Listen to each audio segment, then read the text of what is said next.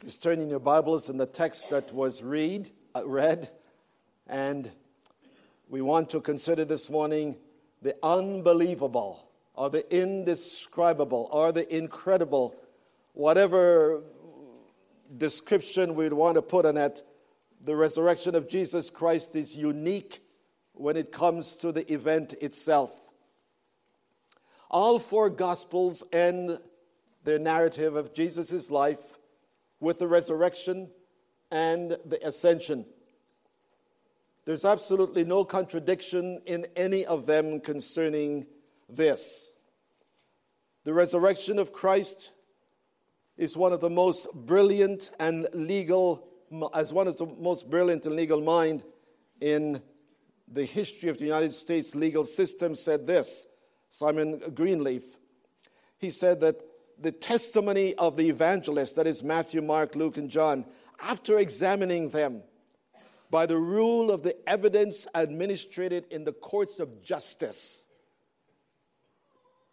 After Dr. Greenfield, who was a professor of law at Harvard University, he said after examining the testimonies, all four Gospels, with the rules that are used for examining laws in a nation, all the evidence that the writers of the gospel are telling is the truth. All the evidences written by Matthew and Mark and Luke and John, it's true. And if it is true, then, my friends, the resurrection has a lot to say to you and to me. And this morning we want to take the next few moments to talk about this incredible event that has changed human history, that continues to change human lives. Paul, as you know, was once a Pharisee, someone who did not take... In fact, he had absolutely no confidence in whatever Peter and James and John had to say. Until one day, this great apostle was on his way to Damascus. And something happened. Something happened that transformed his life and has transformed history to the place where St. Paul, the unbeliever who's now writing to us, is the one who has written most of the New Testament, the one who did not believe at first. Where did he get his information? He said, I delivered to you that which was also given to me.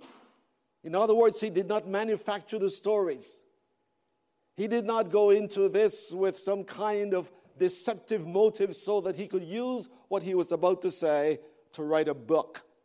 In fact, because of the preaching of the resurrection, it cost him his life. It was read to us from 1 Corinthians this morning, 15:12-20. And I want to share with you some thoughts from that text that covers some of the events. I want to suggest, first of all, that the resurrection of Jesus Christ was not always believed.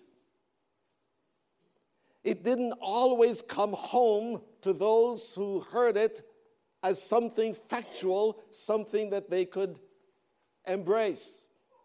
And I want to share with you initially, at the beginning, that there were three areas of disbelief in the resurrection. First, there was the religious unbelief, the religious denial. This is found in Matthew 28:11-15. And I love this story because there's some humor in it. Here were the soldiers. Perhaps, I was going to say they were probably as white as sheets. Because something happened over the night season that they are not able to explain. We are not told how the angels came to roll the stone away. But we are told that the stone was rolled away by an angel. And it shook these soldiers. And so they ran to the high priest. They ran to those who had condemned Jesus to death.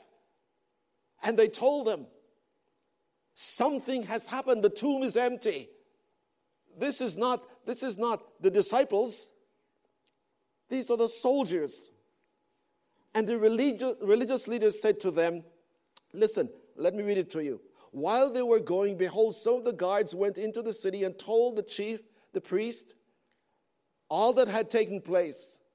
And when they had assembled the elders and the council, they gave sufficient sum of money and said to them, tell the people that his disciples came by night and stole him away while we slept. I love that. Here were men whose lives depended upon their diligence, doing what they were supposed to do as soldiers. Anyone who would be caught doing what these men are saying would be killed right away. That was the law. And they gave them money, the chief priests, the religious leaders. Let's say that while we were asleep. Now here's something.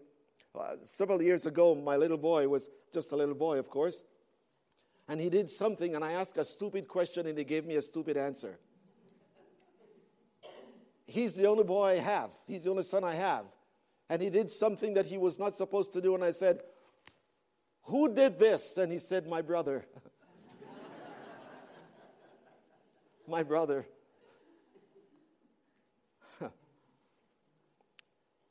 The disciples said, the soldiers said, while we were sleeping, they stole the body. Here's my question. How could they tell what was happening if they were asleep? How could they be so affirmative in their answer? We were asleep. And while we were asleep, how did they know it was the disciples? Could have been somebody else. Some in our day said that Jesus' body was left and dogs ate it. So they could have made up a story. But I want you to see, my friends, that the resurrection of Jesus Christ was not a teaching that was embraced by those who were there, who lived right in Jerusalem, that they could say, yeah, it's true. There were those who feel that there is no way they can bring themselves to believe this incredible story because from a mental, intellectual point of view, it doesn't make sense. I love this story. I love the story of the man who woke up one morning and said to his wife, I am dead. And his wife said, what? He said, I'm dead. His wife said, you're not dead. Yes, I am.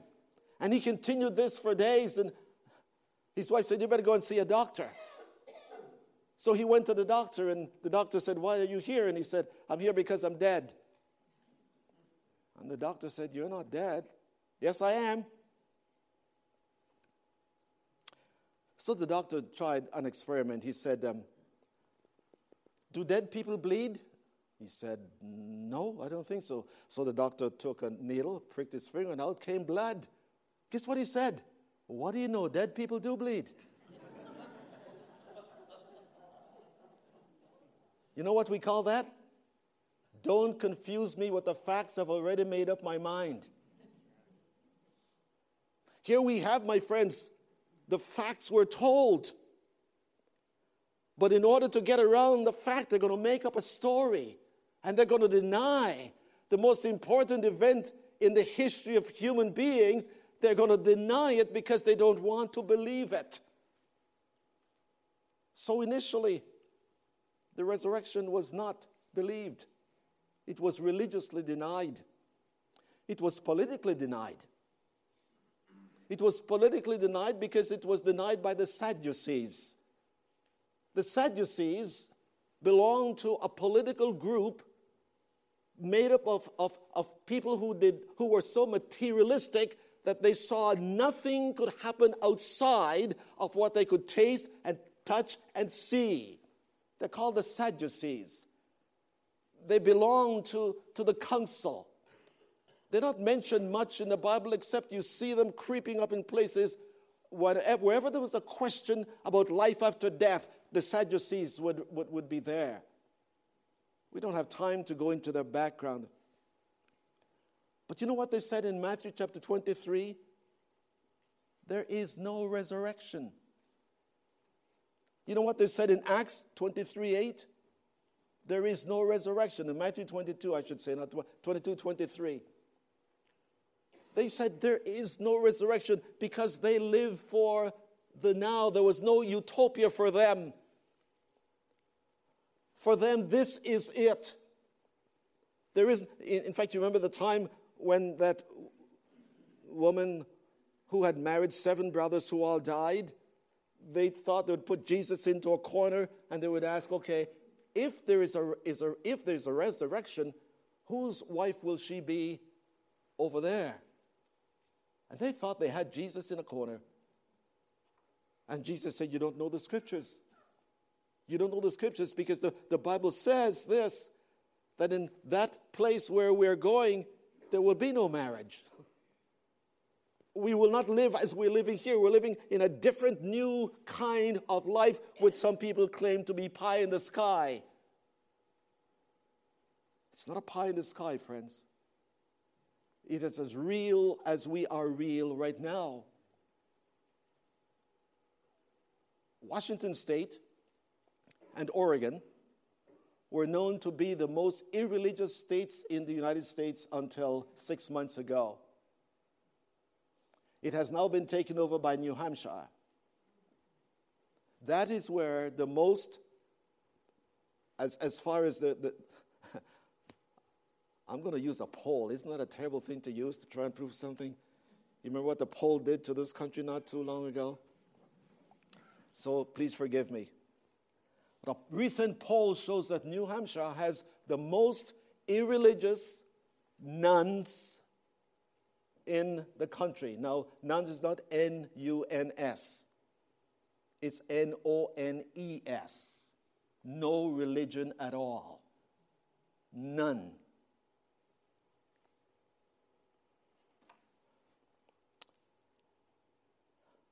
Listen to one of their local assemblymen. He said this: I fail to see the difficulty in this cultural shift, the shift that people moving away from believing in things like the resurrection. I fail to see the difficulty in this cultural shift in an age of scientific progress, information, and exploration, and the understanding of the working of our world. It is difficult, if not foolish, to hold on to archaic beliefs that deny reality. It is difficult, if not foolish. This is a political leader. And it is interesting, if you notice what is happening to our times, almost everything is becoming political today. Everything. If you want to buy a loaf of bread, you've got to make sure that they believe like the cultures say you're supposed to believe. If they don't believe, you go somewhere else. They're doing this all over the country. Everything. Sports people, you have to say what the political system is saying. And there, in the beginning, initially, the resurrection of Jesus was denied by political leaders. Today, it is denied by many. I may balance this by saying I found out just recently that every Monday morning, I think, or every once a month, that Democrats and Republicans and a few independents meet at a place in Washington, D.C. for Bible study. I want to be balanced in what I'm saying, but on a whole, my friends, political leaders do not go for things that they cannot taste, touch, or see. And so religiously, the resurrection was denied. Politically, the resurrection was denied. What about philosophically? What about those who were the thinkers? John read to us from John 17 and Acts 17, and it says the philosophers sat in Athens, and all they were concerned about is what can we argue about today? What is the latest thing? What is that we can see if we can find enough language to get rid of it They call Paul a blabbermouth. He's rambling something about a resurrection from the dead. The resurrection, my friends, caught the attention because it was the latest news. And they wanted to see, as philosophers, how they could argue that this does not really make sense. It was outside of the mode of thinking. And anything that is outside the mode of human intellect, we believe, does not really conform to what human beings are really like. I found this very interesting.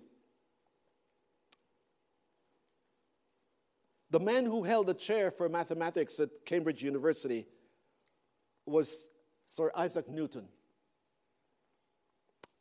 And Newton, of course, you will remember, was one who is credited with finally discovering the law of what?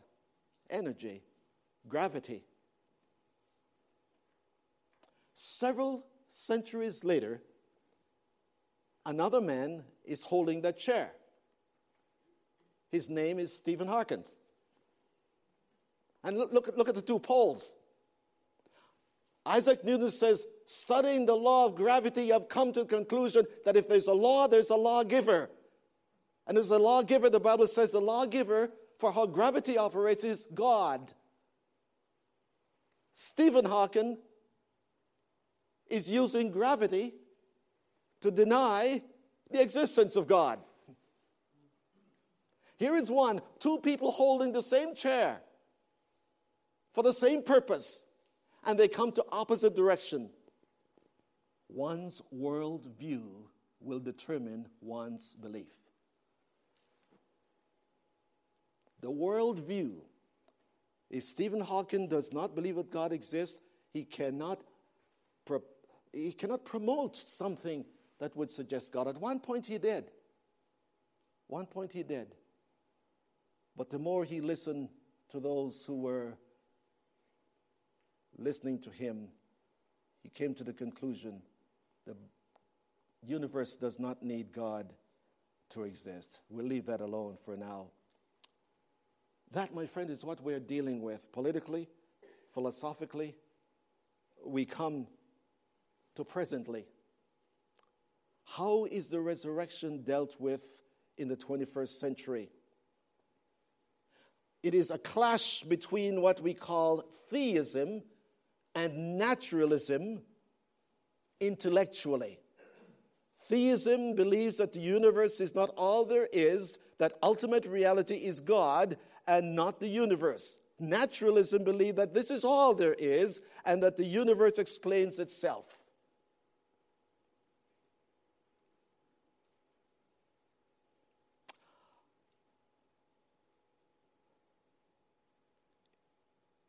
I want to ask a question. When we put our minds to understand things, do we not go from what is? You know, when my son said, my brother did it, I knew that he didn't have a brother. Whether he believes it or not, I don't know. I never asked him. I should have asked him. I'd have found out something. But he was going from where he was, and he says, the one way to get out of this dilemma is to create something that might sound reasonable to my father. But he didn't realize that, like my mother would say, I wasn't born yesterday. Listen to Professor Nigel from University of New York. It isn't that I don't believe in God and naturally hope that there is no God. I don't want there to be a God. I do not want my universe to have one. That's what the mind is saying. If I believe in God, then my morality has to change. If I believe in God, then I have to become subservient to someone who is greater than myself, outside of myself. But as long as I don't believe in God, I am autonomous. I can be my own God. I can be my own Savior. As someone said, I don't need to go to heaven on somebody else's shoulder. You cannot get there, my friends, apart from that one shoulder. That's what the Bible teaches. Technology. Intellectually, technologically. Listen to the voice of one Johannes Kepler. Professor Kepler said this: the chief aim of all investigation of the eternal world, the external world, should be to discover the rational order which has been imposed by God and which he regulated to be the language, I love this, to be the language expressed in mathematics. If you want to see, and I was tempted, I came across a quote I wanted to bring, but I thought it would take too much time. But mathematics, when you think of it, I remember when we wanted our daughter to take piano, and Heather was studying piano, and then she got to the place where she had to go through the rudiments, where she had to go through the exercise, and she just hated it. I used to hate when Wednesday came along because I had to take her to some place I know she didn't want to go.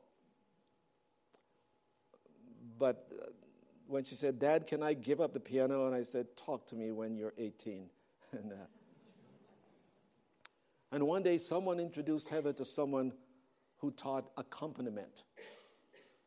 And this person took Heather and taught her accompaniment with the piano. By the way, when she finished school, high school, and she went to a prestigious school in Toronto where we lived, and the reason she was able to go there because she passed the test with her voice to go there. So it's not that we were able to afford that school. She was able to get in. Only if you had certain talents you could, and she did. The first school, we took her to the first university, and she wanted to go into music. They asked her, do you play the piano? I said, see.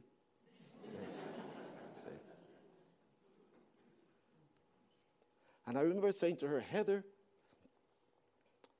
if you learn to play the piano, you will learn to think. Because one of the things that you learn by playing the piano is mathematical equations, the eighth and the fourth, and you can learn that. And I hate to tell you what she said to me. Daddy, I'm not interested in math. You know what she's doing this morning, right now? She's in North Albany, leading a band of people worshiping God. What she didn't want, she had to go through. And I told her that this will benefit her. It is benefiting her today. Technologically, my friends, when we study the external world, listen to what the scripture says. The heavens declare the glory of God. It is telling us things. It is suggesting things to us. We look at the universe and we cannot conclude that the universe just simply got there. Because no matter what you say, if there is a big bang, there is a big banger.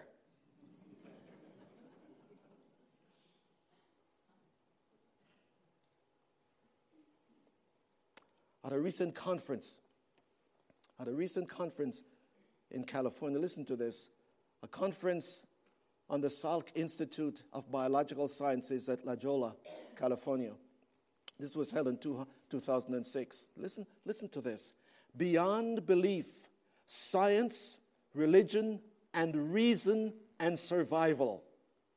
Beyond belief, science, religion, reason, and survival.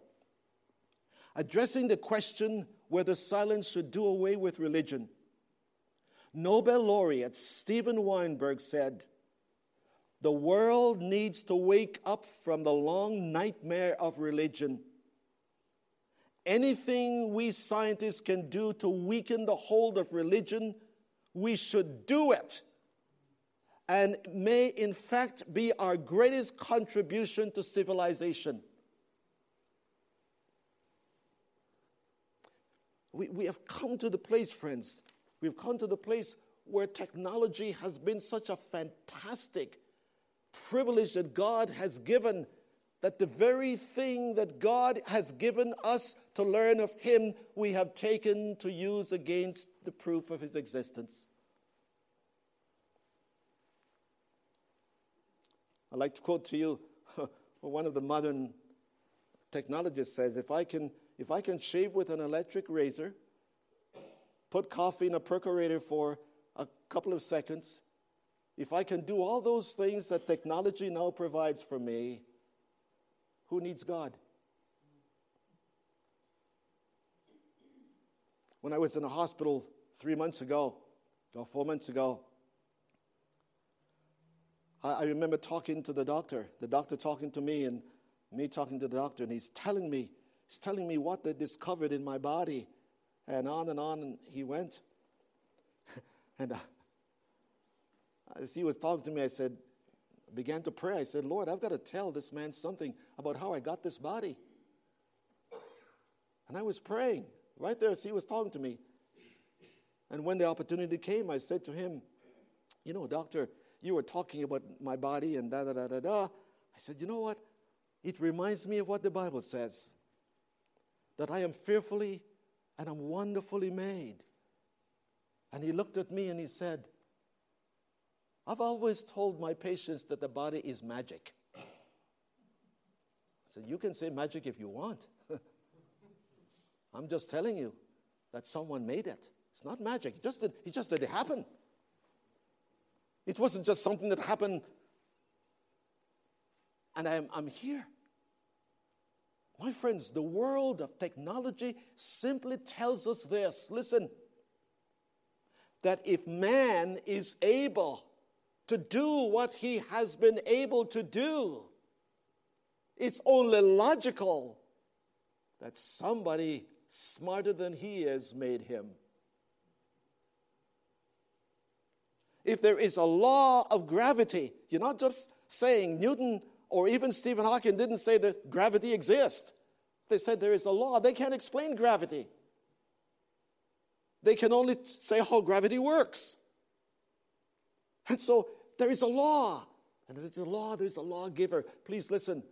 Jesus Christ, before he went to the grave, before he went to the cross, told his disciples everything that was going to happen. And at the end of it, he said, and he will rise again on the third day. Because the resurrection is not about technology. The resurrection is about the power of God. That's what the resurrection is about. It's the promise of God. And so, looking at the time, let me come to my second thought. We're looking at the resurrection denied. Was denied initially, religiously, politically, philosophically. Now we come to the present age. The resurrection is still being denied. You hear it in a minute. Our text says this: how can some of you say that Christ is not risen if there is no resurrection? Some were saying it. Were they outside the church or were they inside the church? We're not told. You know, you always hear this thing, they say. I have yet for anyone to tell me who they are. But they say it, and they say it, we believe it. Some are saying there is no resurrection because when we put our minds to it, we can't see how there could be, because in my worldview, there is no room for something like this to happen. Let me share two thoughts with you. The resurrection is the content. It is the content for reasonable faith. The resurrection is the content. What we believe is not a story that was developed in time and continues to be perpetuated by those who have embraced the story. What we believe is truly something that happened in space-time. It was witnessed by people, and we are told that by believing this event, something can happen to us. Let me give you a couple of ways in which this is reasonable. If the resurrection is a farce, then what I am doing right now is a farce. Paul says, if Christ is not risen, then our preaching is vain. It is empty. It doesn't make sense. It's like me telling you that I can show you a one-leg stool. Sit on it. If the resurrection didn't happen, my preaching is vain. It is foolish. 2,000 years of proclaiming this truth.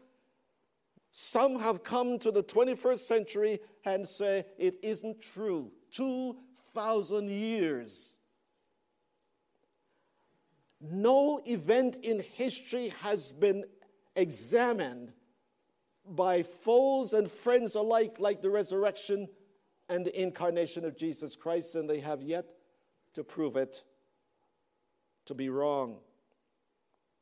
Paul preached. Peter preached. James preached that the resurrection took place. If the resurrection did not take place, I have to begin to come to conclusions that one of these days people will wake up and come to the conclusion like some have. So what am I going to do? How am I going to make sure that that doesn't happen? By making sure that the evidence is there. By making sure that the evidence is there. If the evidence is there, I can prove it. I'll see in a minute. Listen, I came across this. Listen to the absolute nonsensical approach to one preacher. This is a preacher in the modern times. He said this. Excuse me. Let me see where I begin here.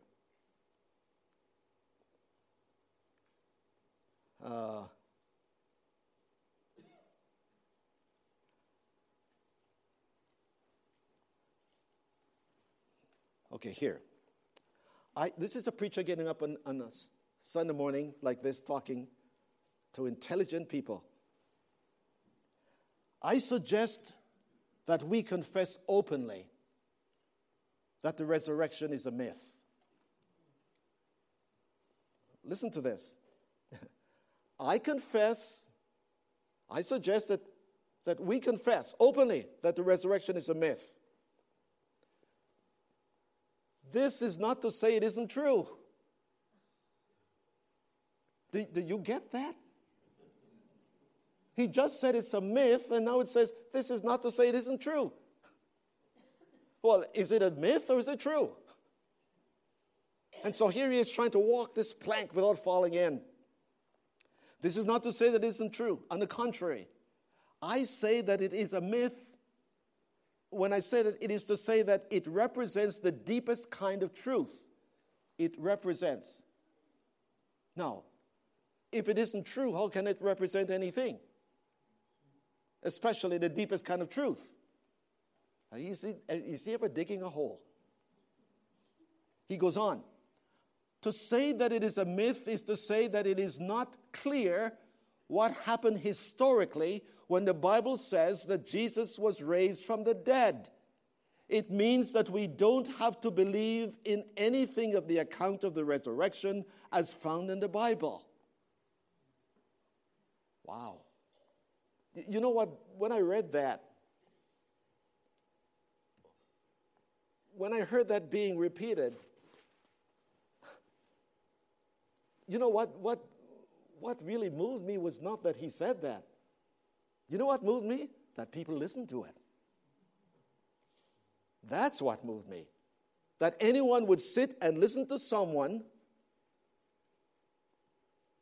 say this is a myth, but I'm not saying it isn't true. And then he goes on. Don't listen to what the Bible have to say about the resurrection.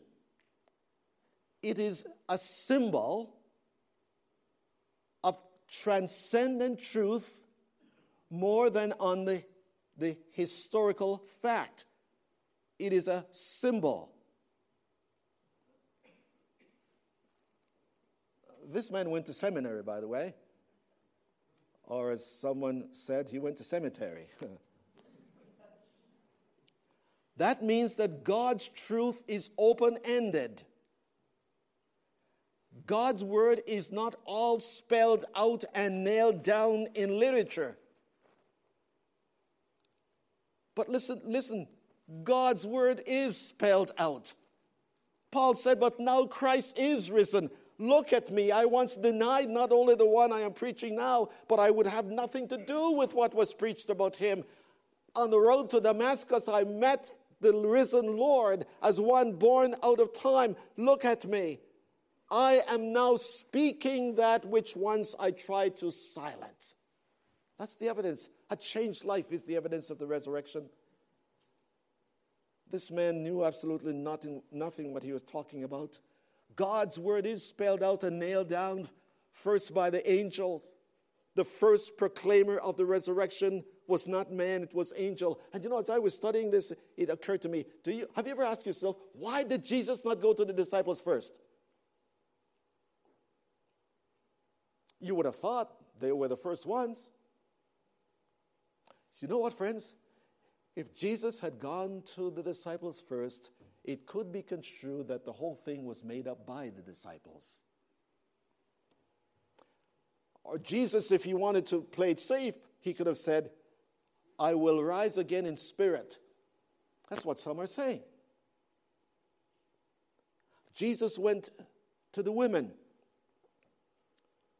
and he proved himself alive, and then they went to the disciples. Then the disciples came to the tomb, and when they came to the tomb, it was not just like Jesus said it would happen. It is just like the women said it happened. It's nailed down. And so we find Paul and Peter and James and John and Thomas and Augustine and Wesley and Whitfield and Graham and by the grace of God, Thurton, speaking what the first disciples spoke, nailed down, spelled out, Christ is risen. If that is not true, then my friends, I am just giving you my opinion. And when it comes to my opinion, you can take it or leave it. But this is not opinion. This is facts, historical facts. So, if Jesus Christ is not risen, preaching is a waste of time. A waste of time. Secondly, if Christ is not risen, faith is useless. Now, this is important. Faith is useless because today we believe it by faith. We weren't there. How do we know it's true? Thomas wasn't there when Jesus came to the disciples. And 1 week later, when the disciples gathered, Jesus appeared and he went to Thomas and he said, Thomas, here I am. Put your hands in my side. Here are the wounds. And the Greek has something interesting. It says, and Thomas touched. But the word is not that he touched. He was on his way to touching. And before he could touch, he came to the conclusion, I am wasting my time. I don't need to see it. This is the Son of God. This is why when he concluded, he said, my Lord and my God, the one that I knew before this morning is the same one that I know now. And my friends, believing. Believing is not saying something is something even though I know logically it cannot happen. Believing is when the evidence are there for me to believe. That's what faith is. The singers don't know how thankful I am that for the song they were singing, but that they quoted a little bit of Latin. You know that Latin is a hobby of mine. When I say hobby, I mean I'd like, if anyone teaches Latin out there, come to me. I'd like to learn it. I think it's a beautiful language, even though it's dead. And all the apps that teach foreign language, Latin is not one of them for some reason. The word faith comes from the Latin fide. And you know what that word means? Trustworthy. Trustworthy. Listen to the Bible. These things are written that you might believe, and that believing you might have life through his name. They were the eyewitnesses. They were there. Peter saw the empty tomb. Peter saw the grave closed. Peter saw the stone removed. And they said, we are witnesses of this. And the story has come to you and to me through the written word. And what they said is what we preach, what we believe, and therefore our faith is valid, not vainless, because it is based upon facts, evidence. It's there. Biblical faith is based upon evidence that is trustworthy. And Jesus said, Thomas, because you see, you believe, I'm going to tell you the ones that are blessed. The one who will believe, not believe nothing, but believe the evidence, although they have not seen it. The day is coming when it will happen. Lastly, I want us to look at one more thing, the cause of biblical resurrection. It is the cause of biblical forgiveness. If Jesus Christ is not risen from the dead, then our preaching is useless. Our faith is without foundation. But another thing, if Jesus Christ is not risen, we are still in our sins. We are in the same condition after the resurrection, or the supposed resurrection, and before the resurrection. If Christ is not risen, we are still in our sins. We're still having to deal with our guilt. We're still having to deal with what we call our shortcomings. If Christ is not risen, what he said to the thief on the cross, today you will be with me in paradise, is not really true. He's only making believe. If Christ is not risen, the Philippian jailer made a tragic mistake. He should have killed himself. Because if there is no God after all this, then the only thing to do is to end it all and come to an end without having to wait for it. We're still in our sins. Now, friends, I'm going to tell you now, I don't have a police record. I've never been arrested in my life. I did get chased coming to church here one day, and it wasn't speeding. I had my Canadian license plate in the back window of the car, and all of a sudden I saw this light flashing behind me. Lois and I were coming.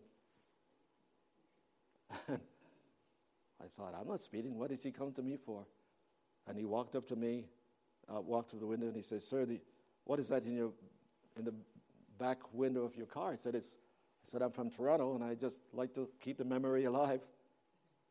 He said, "Well, it's illegal to have a license plate in your back window like this. You must remove it." That's the closest. Well, I think there was one other time.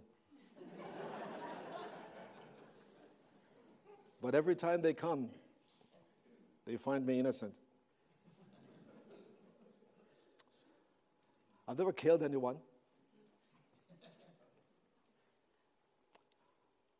I have never been incarcerated. But my friends, no one can tell me before that Good Friday when I surrendered to Jesus Christ that if I had died before that, I would be in heaven. There was something in my mind telling me, Winston, something is wrong with you. You are separated from God. Sin has separated between you and God. And sin is not an act that we are guilty of. Sin is the proof of the act. Jesus says we do not sin to become sinners. We sin because we are. And that condition puts us in a place where we are condemned before a righteous, holy God. And the way by which God has provided for you and me to be released from our guilt is He sent His Son to the cross and He raised Him up on the third day. Because, my friends, if Jesus had stayed in the tomb, it would have meant that His sacrifice was not sufficient for my sins. By raising Him, St. Paul said, He was raised because of our justification. Justification means to be set free. To be told you are not guilty. Forgiveness is something that human beings cannot live without. We try in so many ways to try and deal with it. We try to change the language of sin, call it sickness. We try to change the language of adultery and we call it affair. But my friends, we lived when we put our heads on our pillows at night. Our minds tell us something is wrong with me, something is wrong with my world, and God calls it sin. For all have sinned and come short of the glory of God. But Christ was raised from the dead because what He did on Good Friday took care of all the sins of the world on Sunday. One of the great mayors of cities in the world was killed in an accident, no one knows how. Konrad Adenauer was the mayor of Cologne, Germany. Very dedicated man. And Billy Graham had just started his ministry and he was in Germany for a crusade. And he had the privilege to meet Mr. Adenauer. And in a room, he was standing looking at his beloved Cologne from his office room. And he called Mr. Graham and he said, Mr. Graham, I want to ask you a question. Do you believe in the resurrection of Jesus Christ? I always found it to be a fascinating question, asking Billy Graham if he believed in the resurrection. And Mr. Graham, shaking, said, Yes, sir, I do, Mr. Mayor. And he said to him these words with which I close. I am glad, Mr. Graham, that you believe in the resurrection of Jesus Christ. Because outside of that resurrection, I see no hope for our world. Outside of the resurrection, I see no hope. People live and people die, and life seems to be, simply as Shakespeare put it, all a joke. It's like a theater. It's a mockery. But my friends, my guilt is not a mockery. The people who are weeping this morning because of sinful acts done against them, that's not a mockery.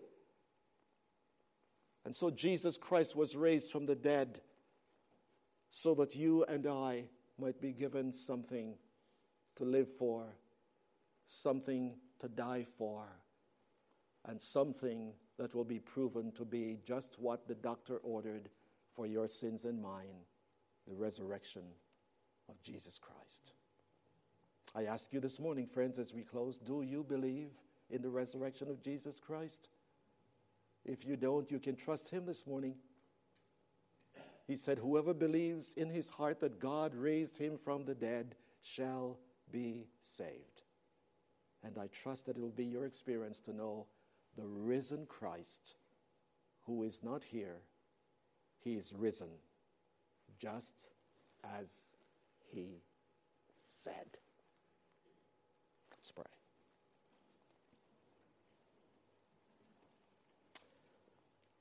Oh God, may your word affect the hearts it was designed to affect. Not what I think, not what I said, but what was proclaimed from your word. But now is Christ risen. There's a hope. There's a hope that loved ones who have died in Christ will one day come, and loved ones who are waiting for him will meet them, and so they shall ever be with the Lord. We thank you that Jesus Christ, risen from the dead, gives us hope in this world, that we can live with the promises of God. We can live experiencing the power of God, and we can live enjoying the presence of God. Thanks be unto God, who gives us the victory through our Lord Jesus Christ. Amen.